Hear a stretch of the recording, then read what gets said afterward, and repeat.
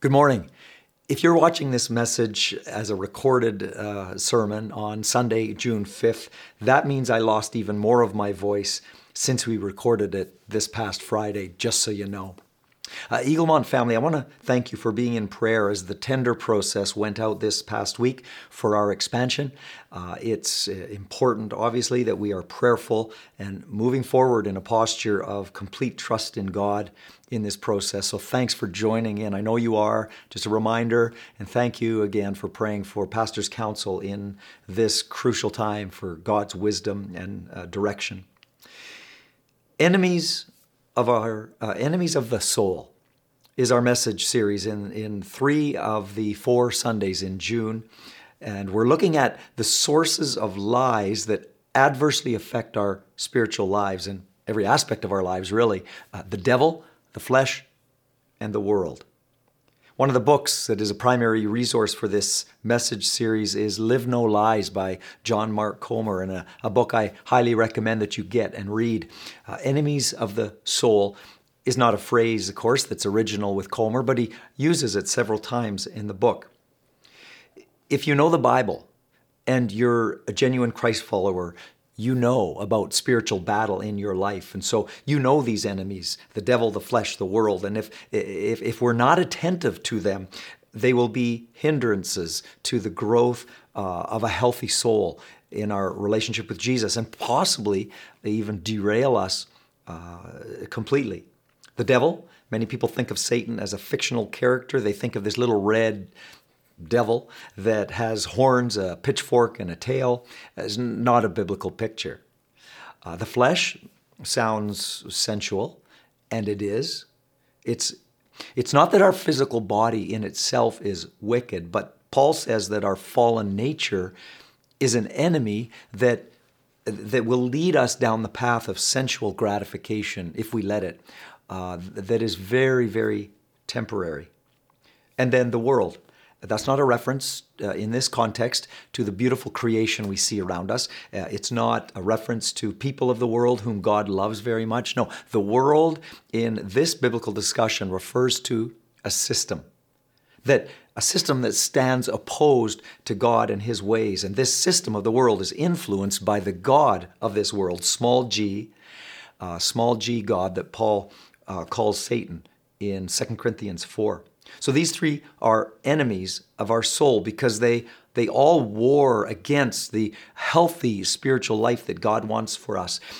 We must, Christian friends, we must wage war against the lies that the devil puts to us and that our flesh so easily latches onto, and that the system of the world affirms and fosters.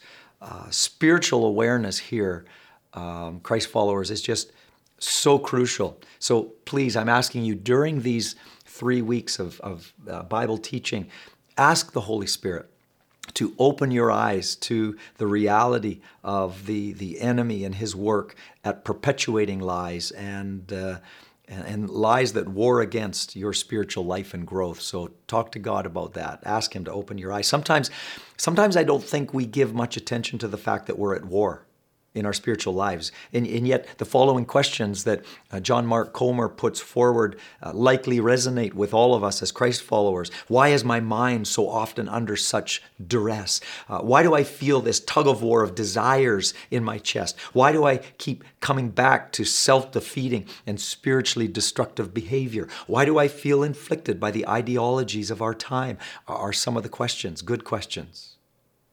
In this series, I want to heighten our awareness of the spiritual war that we're in simply because we're Christ followers. We cannot forget that entering God's family, choosing to do so by faith, makes us a target for the devil and his lies.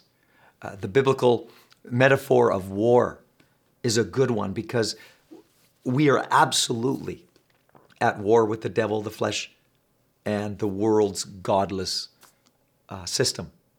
Here it is in a nutshell. The devil comes up with deceptive ideas, and many of them are quite clever, actually.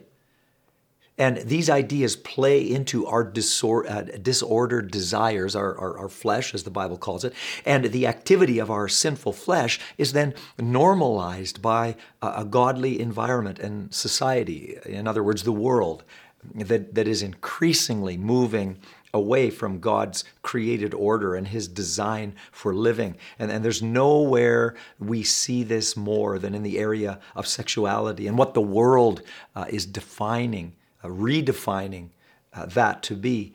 As believers, we know that the Creator's way of living in every area of life is the absolute best and the most fulfilling way to live. It really is. Not to mention the eternal consequences that are at stake in the choices that we make in this life.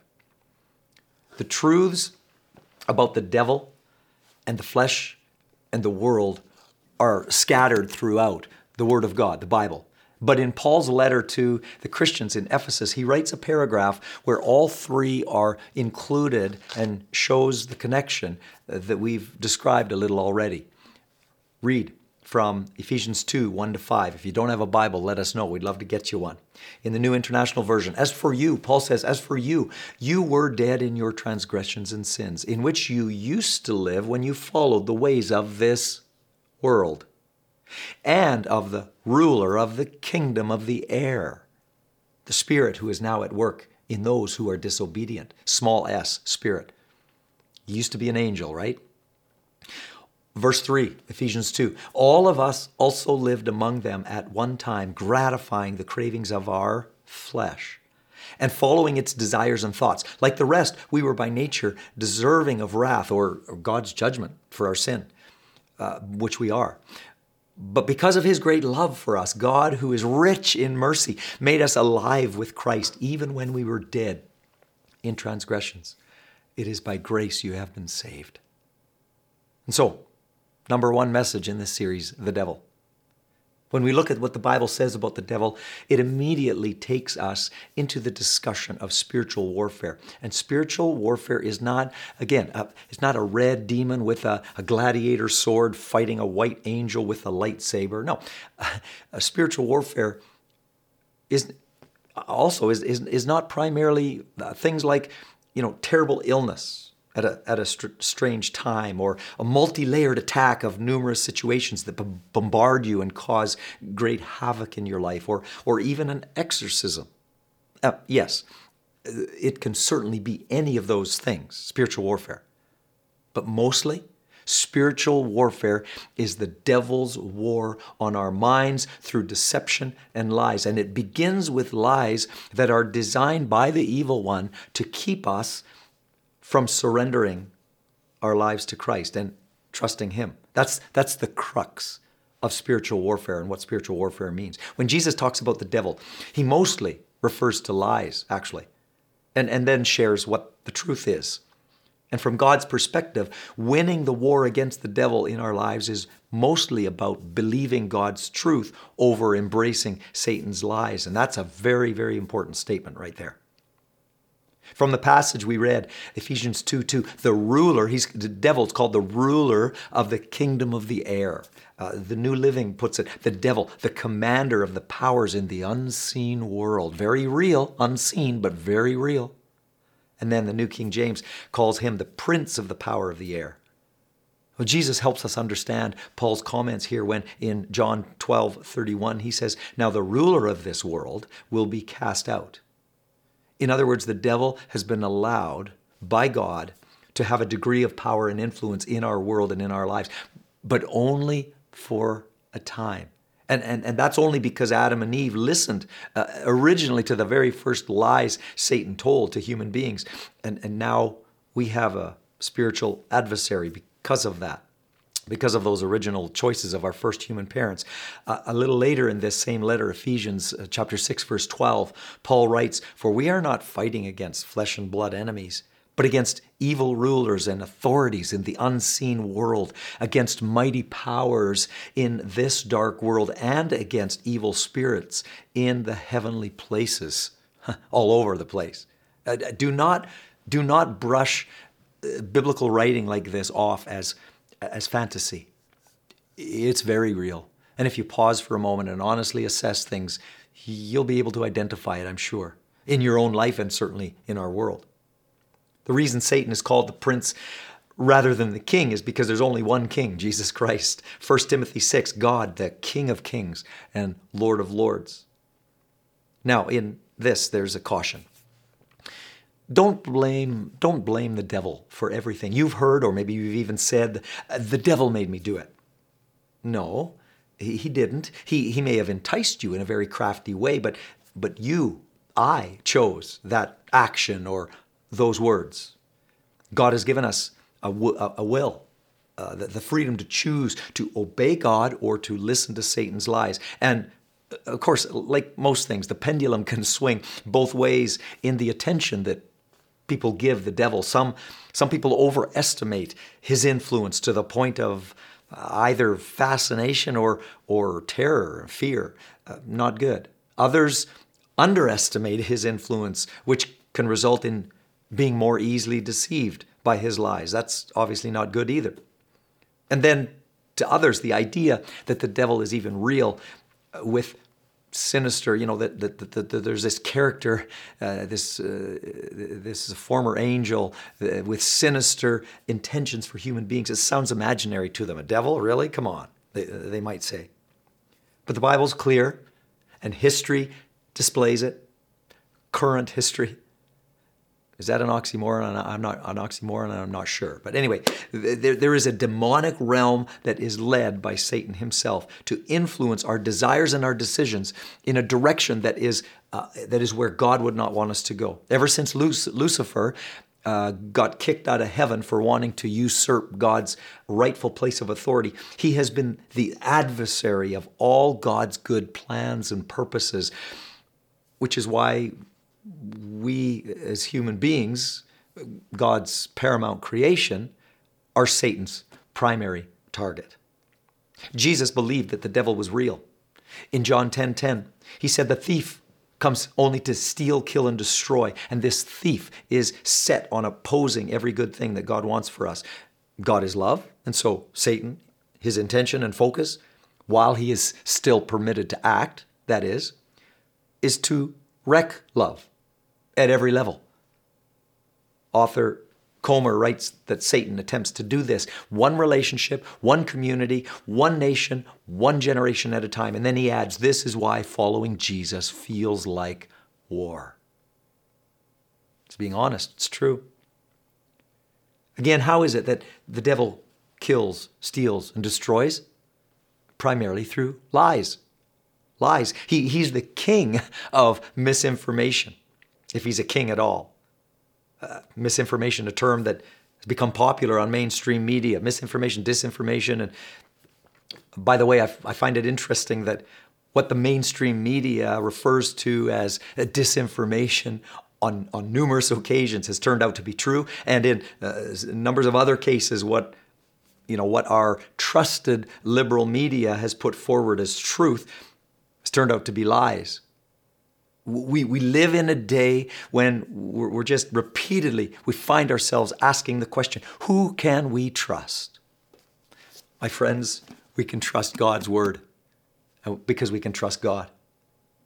I can say with absolute certainty, when we're talking about the devil and what he tries to plant in our minds as truth, 100% of the time, it's lies. Let's call it demonic disinformation. Oh, there may be a seed of truth in it that kind of draws us in and catches our attention. But at the core, it's nothing but deception.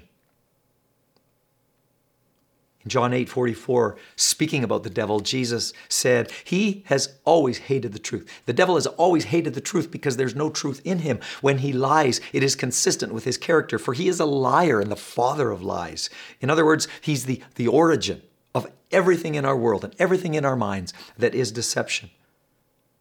You see, once we acknowledge the source, we can more thoroughly deal with the lie and thus embrace what is the truth that God has for us. In the book Live No Lies, the author Comer, stressing the devil's primary strategy of lies, writes, all the other stuff, demonization, illness, wreaking havoc in the natural order, scaring little kids with bad dreams, is biblical. We need to take it seriously. But he says it's secondary. Jesus sees our primary war against the devil as a fight to believe truth over lies. Christian philosopher Dallas Willard says, we truly live at the mercy of our ideas. And Comer builds on this and says, the ideas that we believe in our minds and then let our bodies give shape to the trajectory of our souls. Put another way, Comer writes, they shape how we live and who we become. And I would add further, they ultimately shape where we will spend eternity, in heaven or hell. And so, my friends, this discussion is hugely important. We must recognize the devil's strategy and be well aware of his intentions toward us. And that's not to scare you, because we've got Christ as we trust in him. And we've got the power of the Spirit. And we've got the authority and assurance of God's word. 1 Peter 5, though, in this speaks and says, stay alert, watch out, for your great enemy, the devil, prowls around like a roaring lion, looking for someone to devour. Stand firm against him, be strong in your faith. There are many examples that we could talk about. Ouija boards or consulting mediums with things like palm reading or crystal ball. Satan lies and says, oh, come on, it's just innocent. But God speaks to things like this very strongly on numerous occasions in the Bible, like in Leviticus 19. Do not turn to mediums or seek out spiritists, for you will be defiled by them. Deuteronomy 18. Do not let the people practice fortune telling or sorcery or interpret omens or engage in witchcraft or cast spells or function as mediums or psychics or call forth the spirits of the dead. A pretty comprehensive list there, from thousands of years ago, actually, that is very applicable today. I was talking with a dad in our church recently about a conversation he had with his elementary age son, and wisely shared with his son God's perspective on one of these things, specifically the Ouija board his friends at school had asked him to play. And my Christian friends, that's not play. It's not. And this dad had wise words for his son to just don't freak out, don't be scared, just kindly decline to play the game and pray God's protection on your heart and mind. Good words. You see, the devil's lies are all over this culture. One very prevalent one that I alluded to a little earlier is in the area of God's gift of sexuality. And I don't do this very often, but I'm going to read a lengthy section of Comer's book to highlight Satan's lies in this area. So please listen carefully as I read. He writes, when we believe lies, ideas that are not congruent with the reality of God's loving and wise design, and then tragically open our bodies to those lies and let them into our muscle memories, we allow an ideological cancer to infect our souls. Let's broach an example we can't skirt around, as it is the leading moral question of our generation, human sexuality. And remember, as you read this, I'm a pastor, not a politician. My goal is to journey with your soul on its way to healing in God, not to legislate anything. I don't expect secularists to live like Christians. The move of the Spirit is inward to conviction, not outward to critique. I'm not trying to critique the culture, much less control it. I'm trying to flourish a counterculture. I love that. He says the sexual liberation revolution of the 1960s set in motion a cascade effect, the reversal of the long-standing moral consensus around promiscuity, which separated sex from marriage, worked in tandem with the advent of birth control and the legislation of abortion, which separated sex from procreation, which moved on to the legislation of no-fault divorce, which turned a covenant into a contract and separated sex from intimacy and fidelity. And then to Tinder and hookup culture, which separated sex from commitment and turned it into a way to get your needs met. From there, it's moved on to the LGBTQ plus revolution, which separated sex from the male-female binary, the current transgender wave, which is an attempt to separate gender from biological sex. Amid the revolution, the questions nobody seems to even be asking are, Is this making us better people, more loving people, happier people? Are we thriving in a way we weren't prior to our liberation? He puts in quotes. Well, he says, consider a few data points from the research. Happiness levels have actually been in decline in the U.S. since, interestingly, the 60s. He says, in spite of the cultural narratives that state otherwise, divorce is a traumatic event for children. And we're learning it's directly tied to the rising number of people who struggle to develop intimate, healthy relationships in adulthood. Or about the data, he says that those who cohabitate before marriage are less likely to marry or more likely to get a divorce if they do, and often develop long-term trust issues. Or consider the research on the two chemicals released by our body during sex that bring our attachment system online and cause us to bond to another person. It seems that the more sexual partners you have, the less capacity your body has for intimacy. Very interesting. Or the much documented but little talked about data on the effects of abortion on women's mental and physical health. Or the sex reassignment surgery and hormone therapy for those who identify as transgender do not benefit their emotional health, which is the main, he says, which is the main rationale behind them. Or the stats on the epidemic of sexual addiction across the West, or the fact that porn is becoming increasingly violent and is now a multi-billion-dollar industry intentionally targeting children. Never mind, he says, that while #MeToo is dominating headlines, the 50 Shades of Grey trilogy, a story about male sexual domination, was becoming the highest-selling book series of the decade and one of the highest-grossing film franchise of all time. Contradiction is alarming there. And then he winds down by saying, these facts, and I only shared a few of Comer's examples actually, these facts are conveniently left out of the discussion, if there is even a discussion at all. I'm a pastor in a city with no sexual boundaries. I'm sad. I care about the damage to people's souls.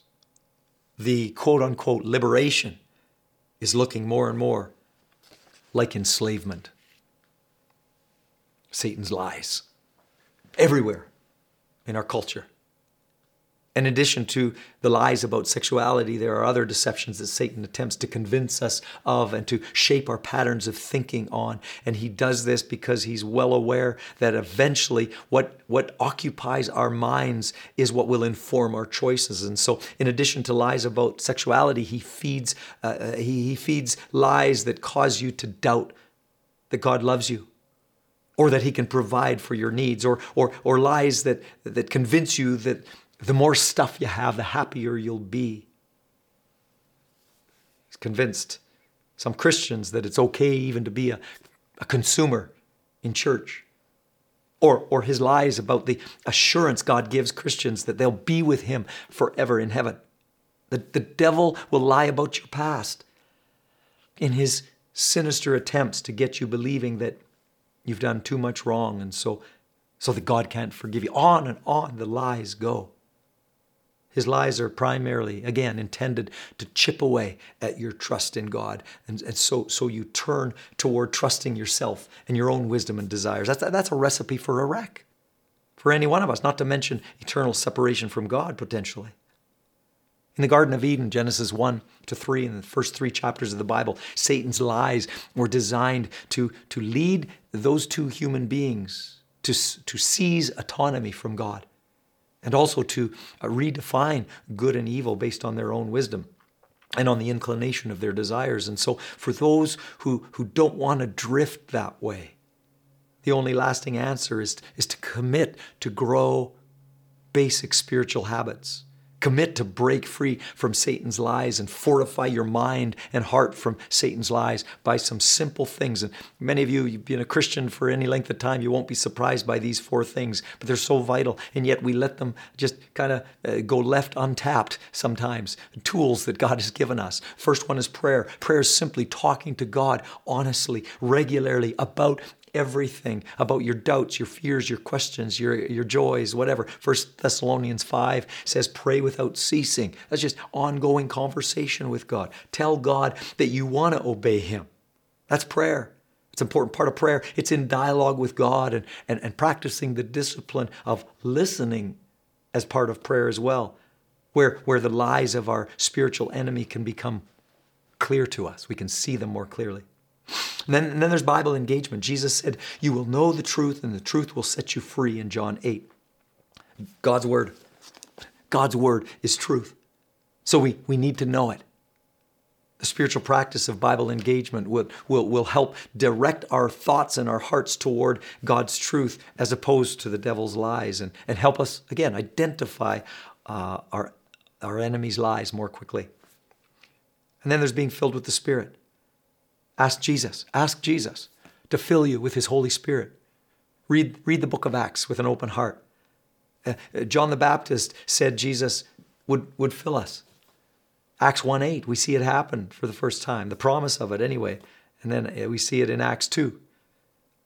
Power when the Holy Spirit comes upon you. Now, contextually, that power was primarily talking about power to witness. But my friend, the Holy Spirit also provides his power in our lives so that we can live holy and honoring lives for Jesus and keep our minds clear from Satan's lies.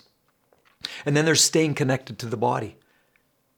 We see the lie of isolation way back in Genesis 3. That was the reaction after the sin, remember? After there was sin and failure, isolation. Hide from God and others.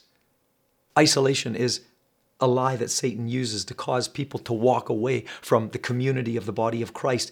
And that will never end well spiritually for anyone. Because committed connection to the body of Christ is an important, hear me now, it's an important part of God's plan for your spiritual well-being. It's an important part of his plan and design in how to keep you close to him. It really is. Comer highlights what most of us are well aware of, namely the devastating impact of isolation during this time of COVID. And he writes, its effect on mental health and human flourishing was lethal. The suicide rate spiked to an all-time high. We need community. He says we need community to thrive. And that is so true. And I would add the effect on spiritual health on many took a huge hit during this season as well that we've walked through.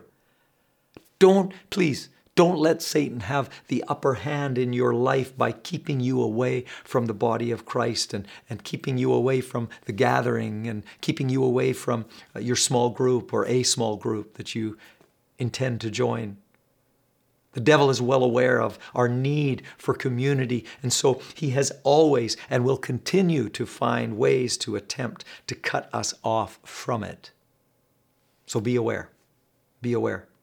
And take steps in this regard that honor Christ and are spiritually healthy for you and for others that you encourage when you're with the body. So in response this morning, I ask you to give thought to what lies you've been believing. I want you to think carefully.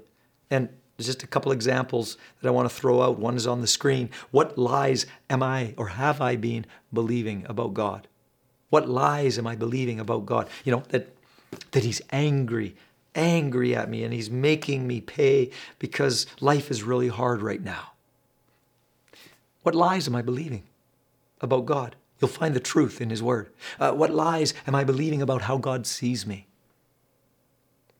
God is truth and has the truth. So listen to him, not to the lies. And you'll know the lies because they're condemning. They're weighty. They push you down. We have complete access to God's truth, which is the only reliable source of truth. And that's worth being very grateful for. Maybe some of you have never committed your life to Christ, but you want to do so. I would ask, would you surrender? What's keeping you from surrendering to Jesus Christ if you haven't done so already? And if you haven't, you can simply look to God and in your heart and mind, confess your belief in him and say, Heavenly Father, I thank you for loving me. Thank you, Jesus, for coming to the cross for me and taking my penalty for my sin upon yourself. I want to surrender my life to you. I repent of my sin. I turn away from my old life because you've got a better way to live, God. and I want to be in your family. I trust you. Jesus, I trust you and what you did on the cross. Be the forgiver of my sin now and the leader of my life. In Jesus' name I pray this. Amen. Amen is just kind of like a final, hit with the hammer on the top of the nail. It just seals it. And if you pray that prayer right now, have entered the family of God. And if you have, I encourage you to, if you're in person in the gathering, to take an I'm New card and let us know. We want to celebrate with you. We want to help you. We want to give you resources that you might need to establish your roots in this new relationship with Christ. If you're engaging online, there's a place there. There's a button that you can click to let us know that you prayed that prayer, or go to eaglemont.info and click on the I'm New button. And there's a form there that you can fill out just to share that good news with us. And Father, I pray right now for every believer. I pray for every person who is skeptical. I pray for every person who is just on the cusp of making that commitment to you. Wherever we are, God, in our spiritual journey, I pray in Jesus' name that your truth would be what dominates our thoughts. And Lord, I pray for those that are wanting to follow you, and either today or last week or last month or years ago committed their life to you. Satan wants to draw them away. May that not happen. In the name of Jesus, may our thoughts, may our hearts and our minds be focused on what is truth from your word, and help us by your word and by the work of your Spirit directing us. Help us all to be able to identify the lies of Satan so that we stay close to you. In Jesus' name, amen.